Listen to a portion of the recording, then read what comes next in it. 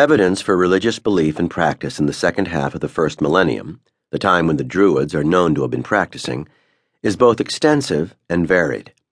In this chapter, we will examine something of the range of the data available for study, but we will resist the temptation to interpret it in the light of what the classical sources tell us.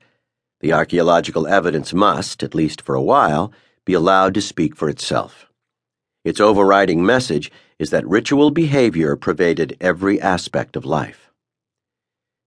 The disposal of the dead continued to feature large, with a bewildering variety of practices varying quite markedly from place to place and time to time. At the elite level, burials were usually accompanied by a range of grave goods related to the status of the individual. In eastern Gaul and southern Germany, most elaborate burials were placed in wood-lined chambers set into the ground and were provided with a wide range of grave goods. The female burial found at Vix in eastern France was laid on the body of a four-wheeled vehicle that had carried her to the grave and was accompanied by a complete set of wine-drinking equipment, bronze, silver, and pottery, all imported from the Mediterranean at the end of the 6th century.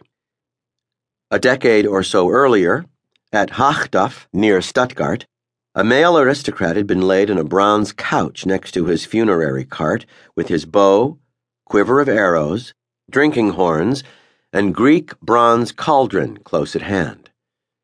Some of his equipment was covered in gold sheeting manufactured at the time of the burial ceremony. The tradition of elite burial accompanied by vehicles, weapons, and feasting gear continued in the Marne-Moselle region into early La Tène times, 5th century BC, and recurs elsewhere, in the Ardennes and Yorkshire, into the 3rd and 2nd centuries.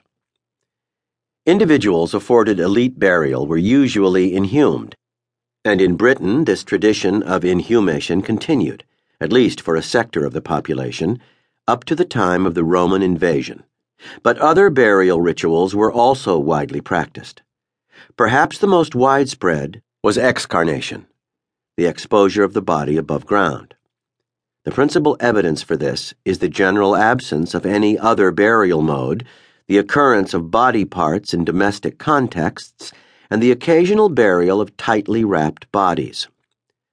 The rite de passage, which this range of behavior reflects, suggests that the first stage of disposal involved the exposure of the body, perhaps bound and wrapped in cloth, in a designated area set aside for excarnation. After a period of time, the bodies were removed, either for burial in the ground or were brought back into the settlement where, as revered ancestors, they could be reincorporated into the existence of the living. Evidence for reburial has been found at Southern Farm in Hampshire, where a number of tightly wrapped bundles of articulated bones were interred in a small cemetery close to the settlement. Evidence in support of reincorporation comes from the large number of disarticulated bones which are found on settlement sites in southeastern Britain and in Gaul.